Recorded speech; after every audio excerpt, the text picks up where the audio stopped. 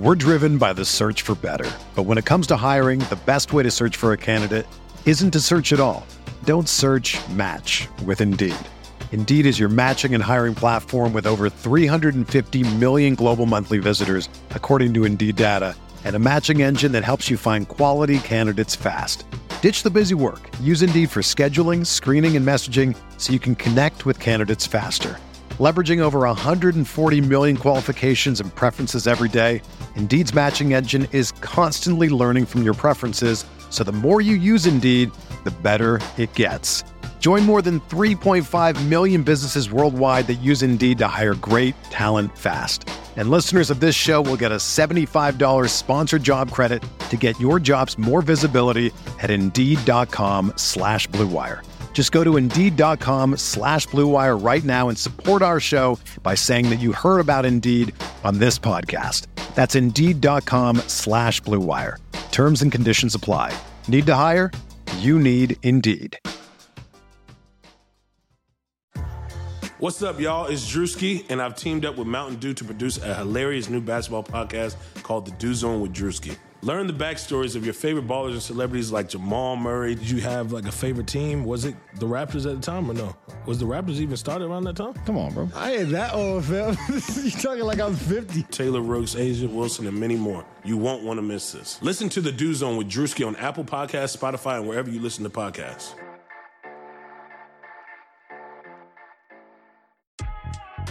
I'm Chiney Ogwumike. I'm Lisa Leslie, and we're very excited to tell you about our new podcast with Blue Wire, Front and Center. Lisa and I are breaking down what's going on in our lives, in the world, and keeping it 100. We're also learning from amazing guests as well, like Emmanuel Acho. People that show love to me, I forever got their back. Vivica A. Fox. If the foundation isn't right, then the rest of it's going to go wrong from there. And more. Subscribe to Front and Center today.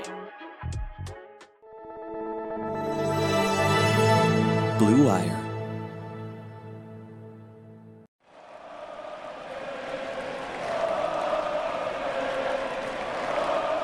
What is up, Nets fans? Welcome to the Brooklyn Buzz. I'm your host, Nick Fay. With me right now, no Jack Manuel. We got special guest Robert Flom of 213 Hoops, Clipper specialist. Robert, how we doing? I'm doing well, Nick. How are you doing? I'm doing great. You know, obviously we had the draft last night, free agency approaching, a ton of trade rumors, just things keep on coming. And I definitely didn't expect you to get you on the Buzz to talk about the Clippers and the Nets making a trade, but that happened last night. We saw Landry Shamet come to the Nets, number 19, go to Detroit, and the Clippers picked up Luke Kennard. Obviously, we're not going to touch on the Detroit or the Clipper stuff. We're going to talk Nets. But before we get into it, quick reminder, you can find us on all streaming platforms, including OTGBasketball.com and Blue Wire Pods. But Robert, tell me about Landry Shamet and what his role was like last year for the Clippers. Landry Shamet I think was hurt more than any other Clipper last year by the arrival of Paul George and Kawhi Leonard. He started coming down the stretch of the 2019 season after he was traded from Philadelphia in the Tobias Harris deal, and really instantly won Clippers fans' heart. His very first game, he hit 4 crucial second half threes to get a huge comeback against the Boston Celtics on the road. It was pretty impressive. It was wild to see just a rookie come in and nail those kinds of fourth quarter shots. And he continued that really down the stretch of the season into the playoffs. He hit one of the biggest shots in Clippers history, really, in 2019, to cap off their, 30-point comeback against the Warriors in Game 2 of their first-round series. The Clippers obviously didn't win the series, but still it was a monumental achievement. It really showcased a lot of what made that team such a special team for Clippers fans. And Shamet was a huge part of that. His shooting was incredible. His playoff ball, alongside the guards of Lou Williams, Pat Beverly, and Shai Gilgeous-Alexander was really special. And then coming into last season, he was displaced in the starting lineup by the arrival of George and Kawhi Leonard. He was forced into a bench role. He had injuries to start the season. He never really seemed to get going. His pure numbers were fine. They're a little bit down across the board from his numbers the year before.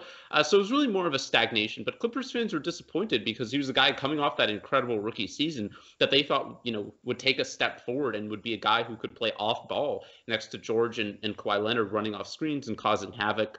And that really didn't happen. He was good, he was fine, but he didn't play a ton in the playoffs and was mostly ineffective when he did play, outside of a couple moments in the Mavs series. So it was a bit of a lost season for him, and I think he seems to be really happy about the trade. I know a lot of Clippers fans are upset. They were sad to see him go, but I think it's a good trade for him and a good trade for Brooklyn.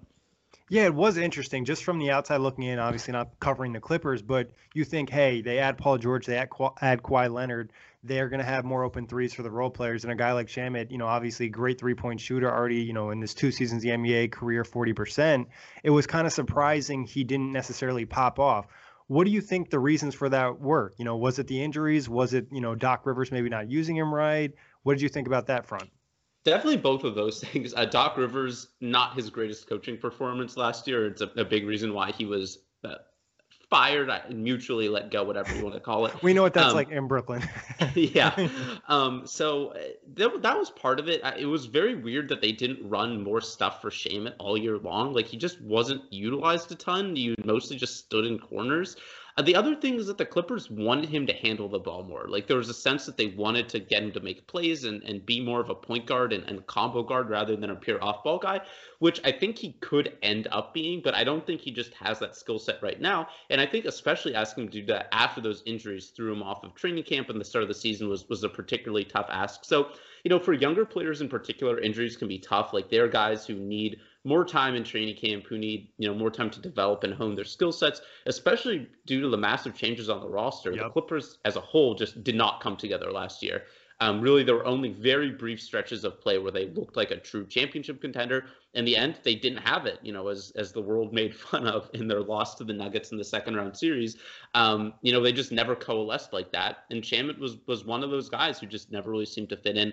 I don't really blame him for it. I don't think any Clippers fans did, but I think was kind of misplaced role in terms of trying to play him on ball more. I think pushing him to a bench lineup that kind of struggled all year after being spectacular the year before, and just him not fitting in great with the Clippers stars. It was just a combination of all those, but I wouldn't be too discouraged. It certainly was not a great season from him, but he's still young. He still has a lot of talent, and I think he'll improve a lot in the coming seasons. The fact he's already in the playoffs twice and switched teams, it makes it feel like he's been in the NBA longer than 2 seasons. Mm-hmm. For some reason, I thought he was like a 3rd or 4th year player, just like thinking about it quick. And then you look at it, still very young too. And it will be interesting to see how he kind of fits in Brooklyn. I do have a couple questions. What's his defense like? Obviously watching him, he's been, I would say, a competent defender, not anybody who's like locked down, but I'm sure you can give me a little bit more details. Shamet is wildly inconsistent on defense. That's great with the rest of our guards. Yeah, like there have been games where he's looked legitimately good. I think actually in the series against the Warriors, he was playing this top lock type defense where he was forcing Steph outside the 3-point line. He was kind of shading him inside, and he did really well with that. He was hustling back into plays and contesting shots and using his size and height advantage.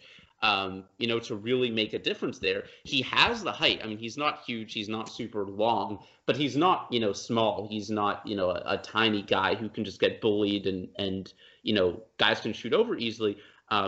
He's a guy who has the physical tools to probably be an okay defender. The issue is really just he gets lost off ball a lot. And he just does not have that strength yet. So even though he has the height, guys, if they get him in the post, can kind of push him around. We saw that a lot in the playoffs, and he just doesn't have the right instincts. So there are flashes, certainly. I think the effort is mostly there. I think, again, he does have the tools to be at least, competent, I think, in the right system. But he hasn't really consistently shown that. And there have been times where he's been brutal on defense. I think it's common for young guys, when their offense isn't working, defense tends to slip too. And I think we saw that a lot last year where the defense seemed to regress along with the offense in some ways. I do think on the whole, he probably took a step forward there, but there were games where it would be really bad. In the playoffs against the Mavs, for example, he just could not guard Seth Curry or Trey Burke at all. They were routinely torching him. both those guys are nice offensive players, but not the kind you think of as being, unstoppable on the offensive end. They're the type of guy you'd want, Landry Shamet to at least be able to slow down. You know what I mean? Like that'd be somebody you want him to be able to defend. If he's getting cooked by, Luka or something, you're like, okay, that's fine. Like everybody gets cooked by Luka, but Seth and Trey, not so much. Yeah, exactly. So he, if you look at his advanced numbers, his defensive stats improved. Defensive box plus minus went from a minus 1.3 his rookie year, freshman year to rookie year. I'm so caught up in draft stuff. College years to minus 0.3 last year. On the whole, I do think he became a little bit better. But yeah, there will be nights where you'll be like, wow, Landry looks really good defensively. And then there are nights where you're like, please get Landry off the court. So-and-so is absolutely torching him. So it'll vary. But I think he does have the capability to be an okay defensive player going forward. Yeah, I think like you said, being 23, give him 2 years to put on some muscle, and it just seems like he needs more experience, more reps to just get a feel for, the system. And like you mentioned too, the chemistry last year with the Clippers wasn't great. That obviously impacts defensively too with the communication. So hopefully he can improve in that area, but I never anticipated him being amazing. Hopefully he could get to maybe like a Joe Harris level where, you just kind of hold your own. You're not going to lock anybody down, but you can be a system defender. And like you mentioned, the effort is a big part of that. But another thing I was kind of interested in, and you've kind of referenced it a little bit when I asked you the first question, would you say Landry Shamet is pretty clutch? I would say so. He's certainly somebody who doesn't get rattled very much. He's not somebody who plays nervous a lot. I think there are times where he's not aggressive enough. Like there are times where he probably could have attacked closeouts and passed out. That was something the Clippers really harped on him to be better about. But I wouldn't say he gets rattled very easily. Last year, he didn't get a lot of clutch opportunities because, again, he was playing off the bench a lot. He was behind Pat Beverly and Lou Williams and Paul George and Kawhi Leonard. Like, he didn't see the floor a ton in crunch time. But his rookie season, he was extremely clutch. He hit a number of late game threes. And he's just a really good three-point shooter. On his career so far, he's 40% over 5 attempts a game. It dipped a little bit last year. I would not worry about that very much.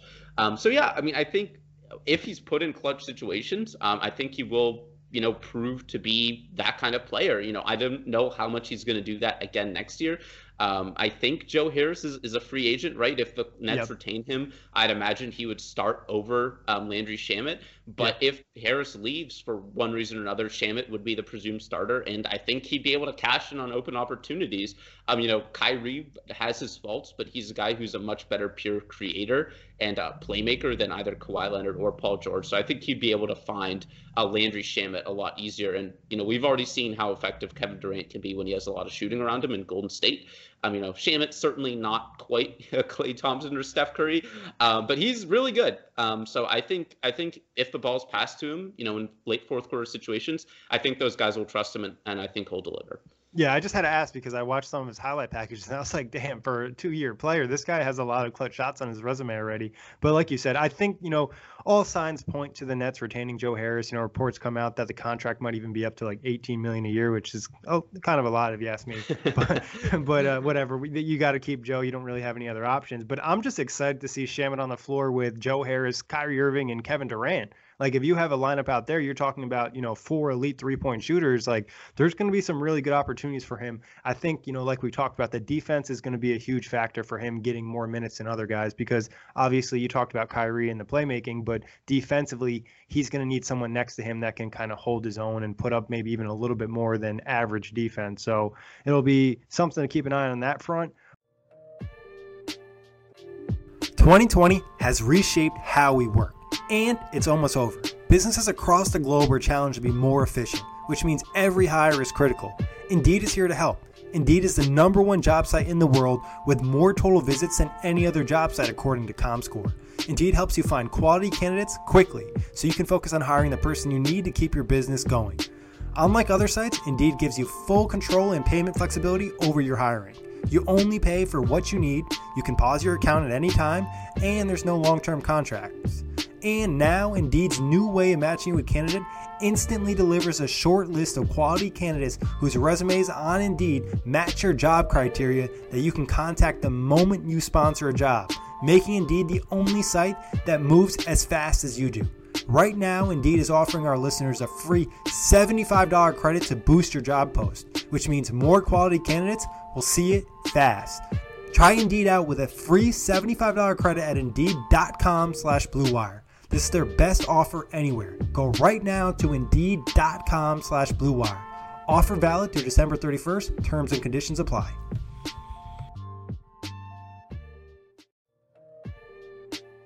The wait is finally over. Football is back. You might not be at a game this year, but you can still be in on the action at BetOnline. BetOnline is going the extra mile to make sure you can get on every possible chance to win this season. From game spreads and totals to team, player, and coaching props. BetOnline gives you more options to wager than anywhere else.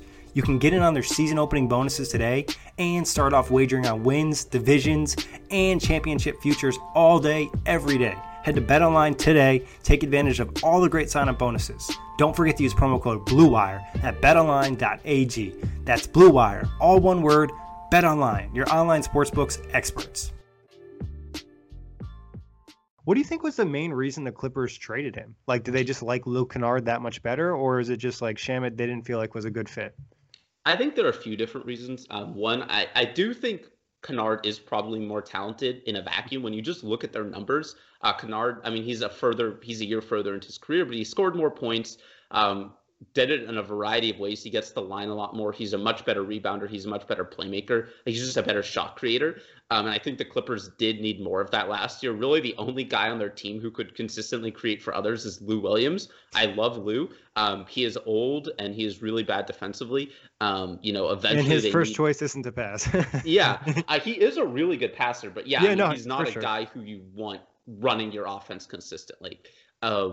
So I think Kennard is a different player. He's also a guy who's a really good three-point shooter and can play off ball, but he has a lot more ball handling capabilities, and I think the Clippers were interested in that. I think this does also open the door for a Lou Williams trade. I know that Nets fans probably aren't that interested, but that's one of the reasons why. I think it was just to kind of fill a different role in the team. And I do think, I won't go sources here, but there were some rumblings last year that Shamet was not super happy. The locker room as a whole, I think the dysfunction was overplayed a little bit. I don't think it was quite as bad as people think, but I think Shamet was one of those guys who, again, took a step back. He's a young guy. He wants to prove himself. He wants to start. He wants to play big minutes. He wants to close. Every time he doesn't do one of that, it's a little bit taken out of his future, checking account. Yeah. He's a year or two away from an extension or free agency, but last year was a step back, and I think he didn't think he was really to blame. I don't necessarily disagree with him. So I think he was kind of upset maybe at his limited role and just the fact that he wasn't being utilized properly. So I think there was also some of that. I don't know if he was discontented enough that they just wanted to get rid of him, or if it was almost a favor to him to put him somewhere where he'd be better utilized and to get in the guy who fits better in Kennard. I think both of those things were a factor, but I think the Clippers still like Shamet. There weren't really a lot of trade rumors around him. So I don't think it's a guy they were actively shopping, like, we need to get rid of him. It was just they saw an opportunity to get Kennard, who I think they like better and just is a better fit for the roster. Yeah, I definitely was a little surprised when we saw him post right away, that he was in Brooklyn. I was like, oh wow, he seems pretty excited. So maybe some of those lingering locker room concerns were a little bit more, a priority for him, or trying to get out of there. And like you said, having a smaller role. I'm really not sure exactly what he's going to do in Brooklyn until we see the rest of the roster. Because obviously, about the James Harden rumors. So if James Harden is traded here, Landry Shamet is even a better fit, because now you have all these guys that have the ball in their hands trying to create for others, open 3-point shots. There have been some mentions from Nets fans thinking maybe they got Landry Shamet just because he's 23 years old and they could include him in a James Harden deal. I mean, in your eyes, do you think he has much trade value to a rebuilding team? I don't really look at it that way. I thought of him more as a piece for a contender. I mean, he's definitely a piece. I mean, I think, again, last year really hurt in that regard. If you'd asked after his rookie season, I think a lot of teams around the league might have viewed him as kind of a blue chip prospect. I mean, not at the level of I'd say that too, because even when Philly traded him, everyone was like, okay, that's a really nice ad for the Clippers. It was maybe a throw-in, but he was playing well for Philly before he went to LA. Right. And, at the time, I'm the people have soured a lot on Tobias Harris, but when the Clippers traded him, he was viewed as their best player. He was not their best player. Danilo Gallinari was their best player, but he was a guy who was averaging 20 points a game on decent defense and pretty good efficiency on one of the more surprising teams in the NBA. And Harris is not old. Harris is in his prime. And, he was a guy who I don't think he was at an all-star level or even that close, but he was a guy who people were talking about as like, hey, this guy is kind of in all-star range. And Shamet was the main trade piece for him. Again, not quite blue chip, but again, after his playoffs and the way he played for the Clippers down the stretch, I think he might have been seen as, again, not a top tier guy, but like a pretty good return. This year, I after the years he had, I can't see it. But at the same time, like, he is a guy who did play point guard in college, famously, and that's why the Clippers kept trying to play him on ball. So if a team thinks that, like, hey, we're going to be bad next year, and the Rockets sure seem like they're planning on being bad, we're going to let Landry Shamet run 25 pick and rolls a game and see if he can develop some off-the-bounce three-point shooting and unlock a little bit of his playmaking. I mean, the upside for him, if that happens, is immense. He has some playmaking, and he's a tall guy. He's shown he can shoot threes off the dribble. If he develops his ball handling and playmaking a little bit and is a guy who will take those threes more off the dribble, he could be a guy who, maybe not like Damian Lillard or Kyrie Irving, but a guy who could be that kind of gravity threat as a ball handler due to his three-point shooting. That's really his peak upside. And that's what I think Clippers fans are invested in long term. So if a team really buys into that or just thinks like, hey, he's a guy with some upside, we don't care about being good, let's do that. I think a team could view him as kind of a big piece, but as the key to a James Harden deal, I don't know. I would say, he's maybe a cherry on top, I guess. Yeah, probably somewhere in between, right? Like because whipped cream. I think he is probably the best guy on a rookie deal that the Nets have, right? I think most teams and players would probably evaluate him over Jarrett Allen. So I think he's probably their best, like, true young player because Dinwiddie and LeVert are, at this point, almost more veterans. Like, they have bigger deals. They're in their mid-20s. So I think he could still be their best prospect. But, yeah, I mean, I don't think he's getting you James Harden. I didn't think he was going to get James Harden, but maybe just be like an additional piece in the deal. I mean, like I said, I thought it was more so a move where, hey, we're getting Shamet, and if we get James Harden, great, he'll fit even better. But if we don't get him, 23-year-old three-point shooter, can never have enough of those when you have two-star players. So it is interesting, though, thinking about, the point guard stuff, which I heard before, and I heard that was the main reason they tried to play in the postseason. It just felt like a weird time to try to, like, push him being a point guard. But back to that, if he could just, develop the handling and some pick-and-roll offense, like, pull-up threes are so valuable, and it just creates so much hectic for a defense. So that is kind of intriguing. And like I said, 23 years old, still plenty of room for him to grow. And the Nets have had a lot of success developing guys. Obviously, the coaching staff has majority change, but there's still a couple faces there that maybe could help him get to that next level. Yeah, I mean, I still have confidence in him. Last year, definitely a step back. I do think for a team that is trying to win now, I don't think the Nets are going to give him a ton of reps on the ball, especially with Kevin Durant and Kyrie Irving on the roster.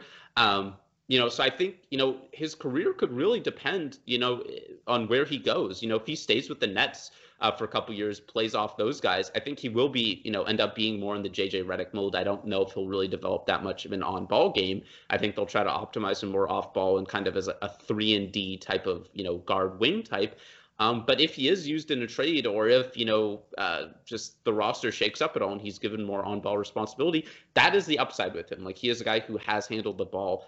He hasn't shown a lot there in the NBA, but he has some good passing and playmaking instincts. And you can find some good footage out there of him making plays.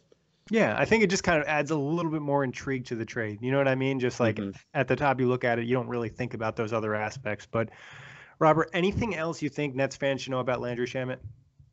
Not really. He's not a guy who has a super large personality, at least not in LA. He's a guy who fans like just because he was a young guy who played with Shai Gilgeous-Alexander. People thought, just a year ago that they were the backcourt of the future. Now they're both gone. Things change. But, things do change very quickly. But he's not a guy who really talks that much on the court.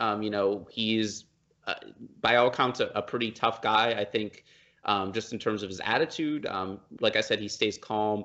And I think on the whole, he was pretty well liked. But yeah, I don't, there's not a ton personality wise that stands out. And yeah, like the key for him, I think is the defense. Can he be a guy who can play 30 minutes a game in big crunch time situations, or is he more of like a 10 to 15 minute a game, kind of shooting specialist only for a team trying to win a championship? I think that'll be the big difference for him between being a guy who gets a really big Joe Harris type or Duncan Robinson type of deal, or maybe, ends up more of like an Anthony Morrow, or even Kyle former Korver. net. Yeah, exactly. So I think that's the key, is just watch for the defense, and then, if he gets on ball, just see how the playmaking develops. Yeah, I agree. Spot on. Obviously, defense is going to be a huge factor for a lot of the guards on the Nets team. But Robert, appreciate you taking the time to hop on. Can you tell the people where they can find you? Yeah, so the site that I helped found is 213 Hoops. We're a Clippers site. We just write Clippers content, a little bit about, breaking NBA news. And on Twitter, I'm at RichHomieFlom. On Twitter, I mostly tweet about basketball. It's nothing revelatory. But if you want to learn more about the Clippers, go ahead and give me a follow. Could be a finals matchup next year, so keep an eye out on Robert. As always, a pleasure. Thank you for hopping on, and big thanks to everybody for listening. You can find us on all streaming platforms. Sugar Ray Leonard, Roberto Duran, Marvelous Marvin Hagler, and Thomas Hearns. Legends, whose four-way rivalry defined one of the greatest eras in boxing history. Relive their decade of dominance in the new Showtime sports documentary, The Kings, a 4-part series premiering Sunday, June 6th, only on Showtime. Mother's Day is almost here, and you can get her the most beautiful time-tested gift around. A watch she can wear every day from Movement. Whether mom's into classic dress watches, rare and refined ceramics, or tried-and-true bestsellers, Movement has something she'll love. And right now, you can save big on the best Mother's Day gift ever with up to 50% off site-wide during Movement's Mother's Day sale at MVMT.com. Again, that's up to 50% off at MVMT.com.